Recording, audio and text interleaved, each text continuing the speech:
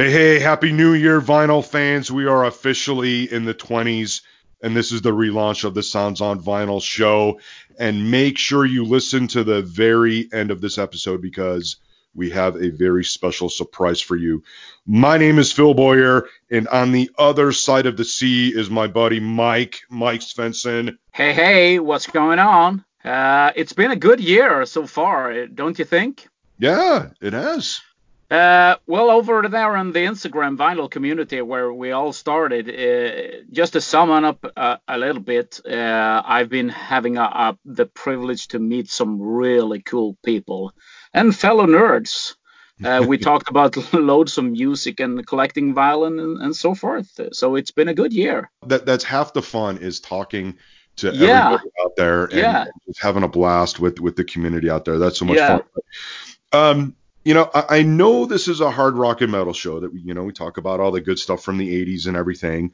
yeah. But one of my favorite eras for music is the 20s. And now that Oh, we're in the 20s, we're like 100 years later.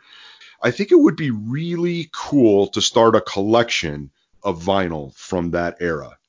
yeah, I think that would be so much fun. We've been listening to a lot of that stuff on Spotify, and it's great that we have that yeah, in digital format. But to get that on vinyl, I think would be just awesome. yeah. So, but what about you, Mike? Is there anything that you haven't been able to get your hands on that you want to add to your collection? Well, now that you mention it, as you said, it's mainly the metal music that I'm into, that I grew up on. But I'm also a huge blues and jazz fan.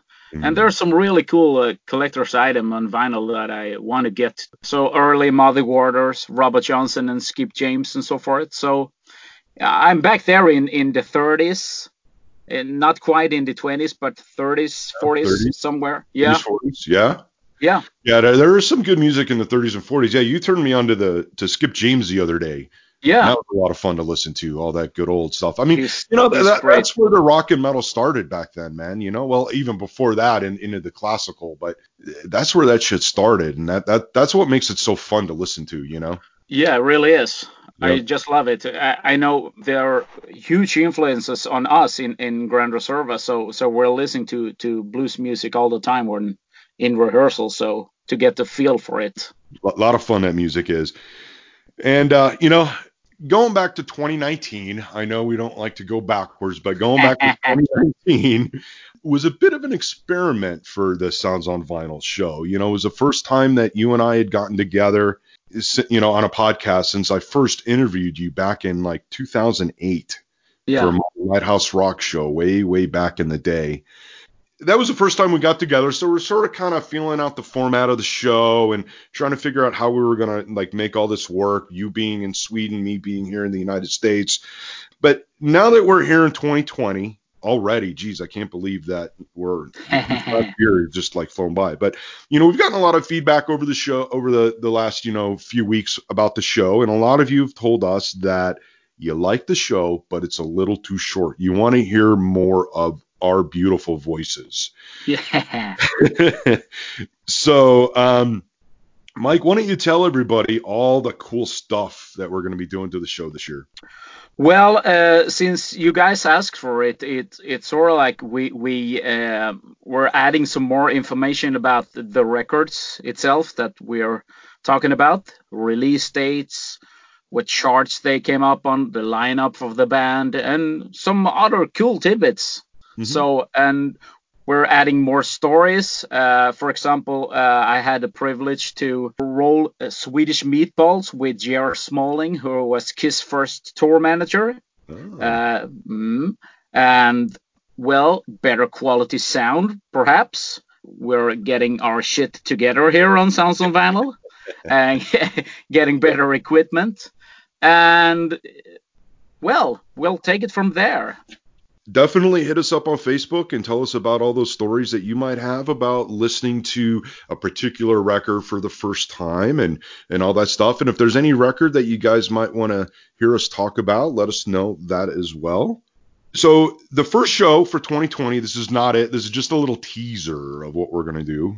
But we do have something special coming up. So make sure you keep listening. The first show for 2020 will be on January 16th and that's going to be with one of Mike's favorite bands. Oh, it's going to be good. It's going to be good. It's like the hottest band in the world. It's Kiss, baby. You want the best, you've got the best. Yes, of course. We're going to talk about my all-time favorite albums with the band. It's Kiss Alive, and how I came about to discover not only the band but also everything around it, from the fabulous late 70s. How I got to visit all the places. I actually been to New York City, and I got to meet some really cool people. And like the first, when I was a little young dude, I was sort of like 9 or 10 years old. There was this cool kid on the block with black leather, long hair, and studs. And I'm going to tell you the story about that. So, but Ooh, it's a teaser. the teaser. So you have to listen to the show on January 16th. Oh, It's going to be cliffhanger. great. Yeah. Leaving us on a cliffhanger. But we'll make it up to you right now because, as a little New Year surprise, if you've been listening to the show or know Mike, you know he's part of a rock and roll band, the next big band from Sweden, or right past ABBA. You know, you got ABBA, and then you're going to have this band that's called Grand Reserva. And they just released one of their, well, what I think and a lot of people think is their best song yet. And that's the track you guys are all going to hear here in just a second. So this is Grand Reserva's latest single, Ashes to Ashes. I really hope you dig it. See you all in 2020. Later.